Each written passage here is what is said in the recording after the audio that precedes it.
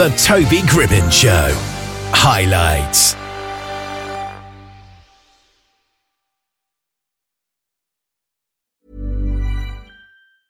I'm Sandra, and I'm just the professional your small business was looking for. But you didn't hire me because you didn't use LinkedIn Jobs. LinkedIn has professionals you can't find anywhere else, including those who aren't actively looking for a new job, but might be open to the perfect role, like me.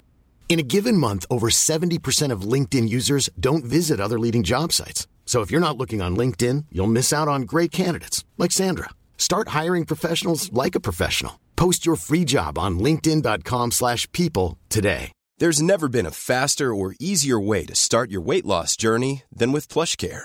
PlushCare accepts most insurance plans and gives you online access to board-certified physicians who can prescribe FDA-approved weight loss medications like Wegovy and Zepbound for those who qualify.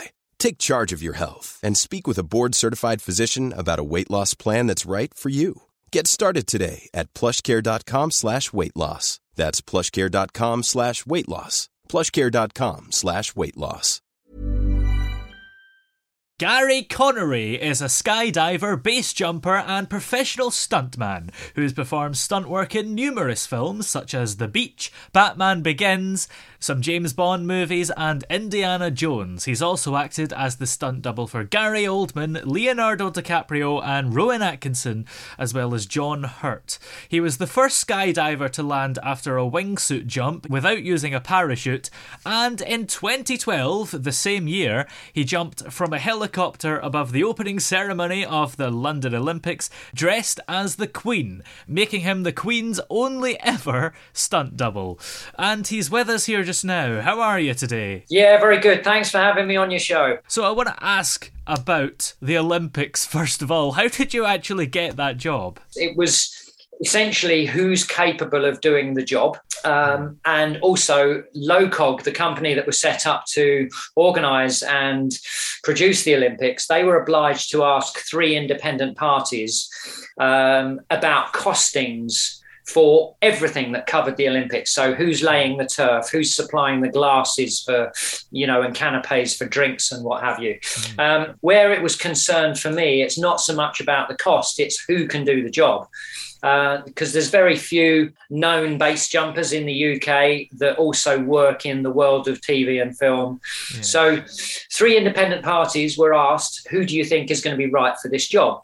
One of those people happened to be a friend of mine, and it was through him that ultimately I then got a call from a guy called Scott Buchanan to go to the Olympic offices and basically have this idea pitched to me. So the fact that I already knew Danny Boyle from having worked on the film The Beach, as you mentioned, and the fact that of those 3 people that they asked, my name had come up 3 times. Wow. So it was fantastic. It was kind of a no-brainer for them to go with me because I already had that rapport and my name was mentioned 3 times. Yeah, and you mentioned that they pitched the idea to you. So did you know then that you were going to be the Queen, or did they just say you're going to jump out of a helicopter in some way? There's 2 sort of answers to that question, really. I knew that the idea was that the Queen was to jump in. Yeah. But I thought that they were going to be asking me to be the coordinator of the job and get 2 other and get someone else to come in to be the Queen.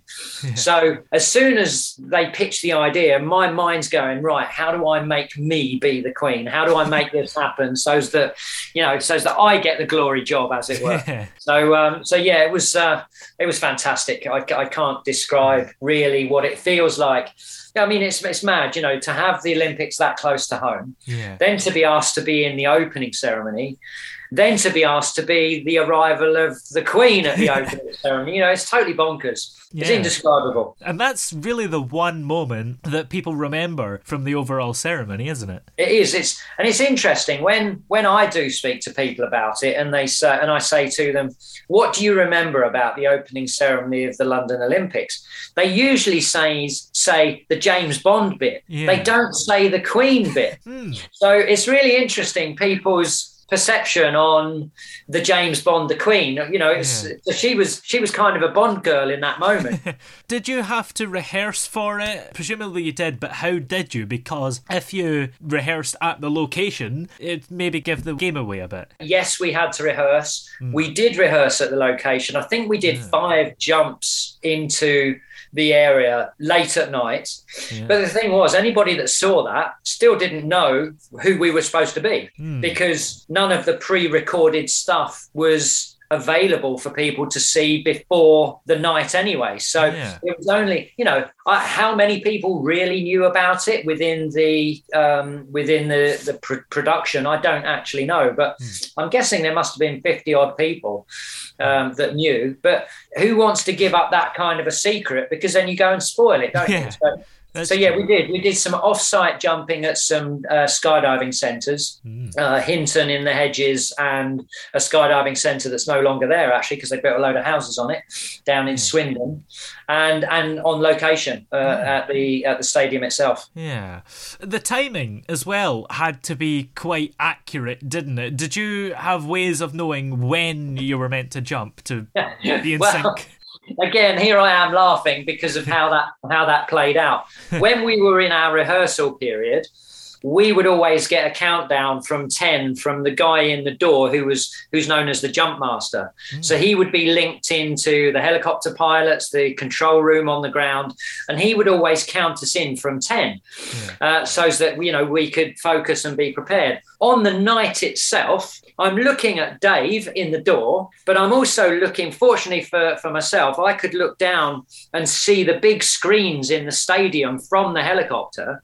Wow. To see where the pre-record had got to. And I'm looking at Dave thinking, Dave, you're not counting yet. You should be counting, because I'm supposed to be going out the door really, really soon. And he's looked at me all of a sudden and he's like, 3, 2, 1. So on the night, there was just miscommunication, and it hadn't gone correctly from the radio telephony perspective. But because I could see the screens, it still worked out. It was still good because I still knew when to go. So it nearly went all wrong. Well, no, because I could see the screens. Yeah. So I would have gone anyway, It was one of those. It's, you're in that moment where, okay, he's not counting. There's clearly a problem there, but I can see the screens. I know when I'm supposed to go because I know the recording and how it would edit together. Because obviously in the control room, they go from sending out to the world watching the pre-recorded part to then cut live to us actually jumping. So if I'd not jumped, then it wouldn't have worked. So I'm sure that makes sense to you. Yeah. Where did you actually land in the end? Mark and I landed outside the stadium. So we jumped. We spiraled around and gave the crowd the eye candy that was required, to time in with the da-da-da-da-da-da kicking in all around the stadium, which we could hear, of course, and this massive cheer went up. So we spiraled around and then went and landed just outside the stadium. And in that way, the Queen could then be revealed walking in. Because if we landed in the stadium, we would have, what does the Queen then do? Yeah, and then people would probably spot you and go, "You're not the Queen." Yeah, I think they might have known that anyway. I'm sure some people thought the Queen jumped in, but there's a little secrets out of the bag there. Yeah. Do you still have the outfit? Do you know what? They wouldn't let me keep it, and I guarantee if I did have the outfit, I would have been wearing it out on a Friday night. Undoubtedly, I have a couple of parts. I still have. Selling a little or a lot? Shopify helps you do your thing however you cha-ching. Shopify is the global commerce platform that helps you sell at every stage of your business. From the launch your online shop stage to the first real-life store stage, all the way to the did we just hit a million orders stage. Shopify is there to help you grow. Shopify helps you turn browsers into buyers with the internet's best converting checkout. 36% better on average compared to other leading commerce platforms. Because businesses that grow, grow with Shopify. Get a $1 per month trial period at shopify.com/work. Shopify.com/work. Even on a budget, quality is non-negotiable. That's why Quince is the place to score high-end essentials at 50 to 80% less than similar brands. Get your hands on buttery soft cashmere sweaters from just $60, Italian leather jackets, and so much more. And the best part about Quince, they exclusively partner with factories committed to safe, ethical, and responsible manufacturing. Elevate your style without the elevated price tag with Quince. Go to quince.com/upgrade for free shipping and 365-day returns. I'm Sandra, and I'm just the professional your small business was looking for. But you didn't hire me because you didn't use LinkedIn Jobs. LinkedIn has professionals you can't find anywhere else, including those who aren't actively looking for a new job, but might be open to the perfect role, like me. In a given month, over 70% of LinkedIn users don't visit other leading job sites. So if you're not looking on LinkedIn, you'll miss out on great candidates like Sandra. Start hiring professionals like a professional. Post your free job on linkedin.com/people today.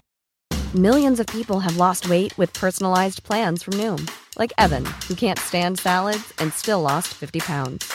Salads generally for most people are the easy button, right? For me, that wasn't an option. I never really was a salad guy. That's just not who I am. But Noom worked for me. Get your personalized plan today at Noom.com. Real Noom user compensated to provide their story. In 4 weeks, the typical Noom user can expect to lose 1 to 2 pounds per week. Individual results may vary. The bag that I used for rehearsals. I still have the shoes that I jumped on the night. I still have a costume, a big diamond, costume diamond ring, you know. Wow. But no, unfortunately, they didn't let me keep the dress. It's in a ceremonies museum somewhere, apparently. And the Queen has had to miss a few events recently. Do you think you could fill in for her at them? Absolutely. It's all about the bum and legs, you know. I've obviously got the stature for her, and yeah, of course, you know, and I can wave like the Queen, and you know, I mean, we look very similar, right? Yeah, pretty much. So you were the first skydiver to land after a wingsuit jump without using a parachute in the same year. How did that idea actually come about? Let me just add something slight to that. I'm the first person to do that intentionally. Other people have landed without using their parachute unintentionally, but they didn't really get up and walk away from it. So since the mid-90s, when a guy called Patrick de Gaillardon, French skydiver, very well known, unfortunately he's no longer with us because of a wingsuit accident, he introduced modern day wingsuits. And since that point, when there was the realization of people flying what we call proximity flying, close to terrain and over trees and such like, there was another French guy, Jean-Loic Albert, who posted a video of him flying down the mountainside in, I think, 2006 in Verbier. Wow. And from that point, the Holy Grail had become landing a wingsuit. Now, I knew how to do it because of my stunt background. I'd known how to do it from the very first time I jumped out of an aircraft on a wingsuit.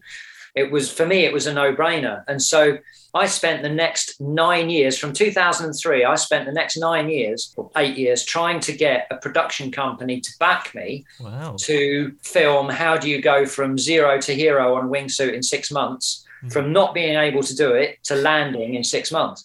And so I didn't pursue wingsuit flying. I pursued trying to get a production company to back me.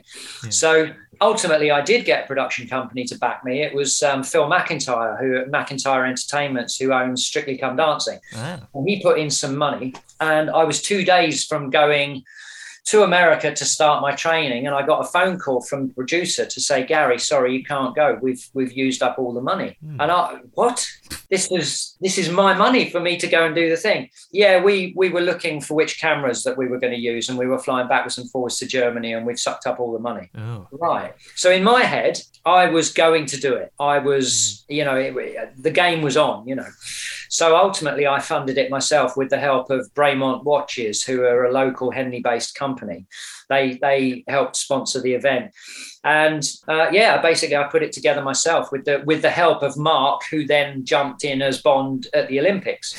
So he and I had spent 8 months together, sort of living out of each other's pockets and developing these two projects.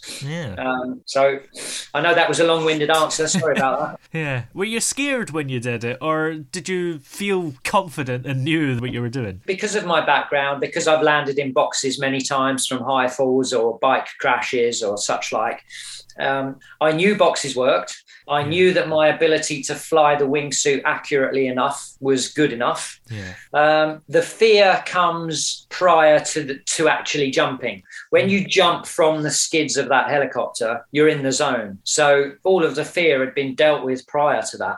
But also fear can be used in a very good way. You know, paranoia is a great state of mind in certain situations because it keeps you thinking and it keeps you focused. Yeah. And what's been your most dangerous stunt? Is that it, or has there been one dangerouser? I love that question. So things are only dangerous if they hurt you. So I would ask you, what is dangerous? And I don't mean give me an example of something that you think is dangerous, but describe dangerous. When there is a risk of injuring yourself or a fatal accident. Okay, so my biggest injury in life has come whilst playing non-stop cricket with a 3 and a 5-year-old. So go figure. So yes, my most dangerous stunt was playing non-stop cricket with a 3 and a 5-year-old. Yeah, well, there you go then.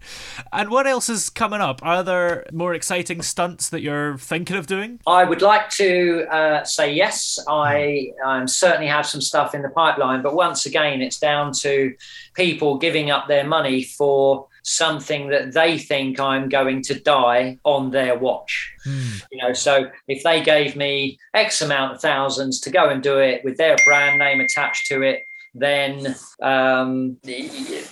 you know, they don't want blood on their hands, basically. So that's the tough bit. So if any of your listeners out there are Red Bull owners or, you know, some sort of other brand that wants to put it out there and say this guy does it for us kind of thing, then I'm ready and waiting. So the stunt idea I have is, imagine me wearing a wingsuit made of fire blanket. There's a helicopter and a cage suspended from the helicopter. And the reason I'd be in a cage is because the helicopter pilot won't want me in his helicopter. So I'm wearing a wingsuit made of fire blanket covered in glue and petrol and stuff that's going to burn. I jump from the cage. I fly through a tunnel of fire, which is essentially, it will either be on the roof of a building or a ridgeline on a mountainside or suspended from another helicopter, depending on, you know, who the brand that associate with it end up being. That will determine its location. Fly through the tunnel of fire, come out of the other side on fire. So now I'm like a shooting star, into a pile of cardboard boxes, which again, all of those are primed to explode or certainly burst into flames on impact. And leave it burning for 15 seconds and then get me out. Wow, that sounds scary. So I've called that stunt Shooting Star. Well, where are we able to keep up to date with you? Do you know what? I don't really do much in the way of social media because I'm this age. And, you know, I was born way before the whole social media thing. And yet kids are born with it today, aren't they? You know, they're born with a mobile phone in their pocket. So, good question. I don't really do it, to be quite honest. Well, many thanks for coming on today. It's been great to have you on the show. No worries. Thank you for having me. Hey, it's Paige DeSorbo from Giggly Squad. High quality fashion without the price tag. Say hello to Quince. I'm snagging high-end essentials like cozy cashmere sweaters, sleek leather jackets, fine jewelry, and so much more. With Quince being 50 to 80% less than similar brands. And they partner with factories that prioritize safe, ethical, and responsible manufacturing. I love that. Luxury quality within reach. Go to quince.com/style to get free shipping and 365-day returns on your next order. Quince.com/style. Oh, yeah. Hey!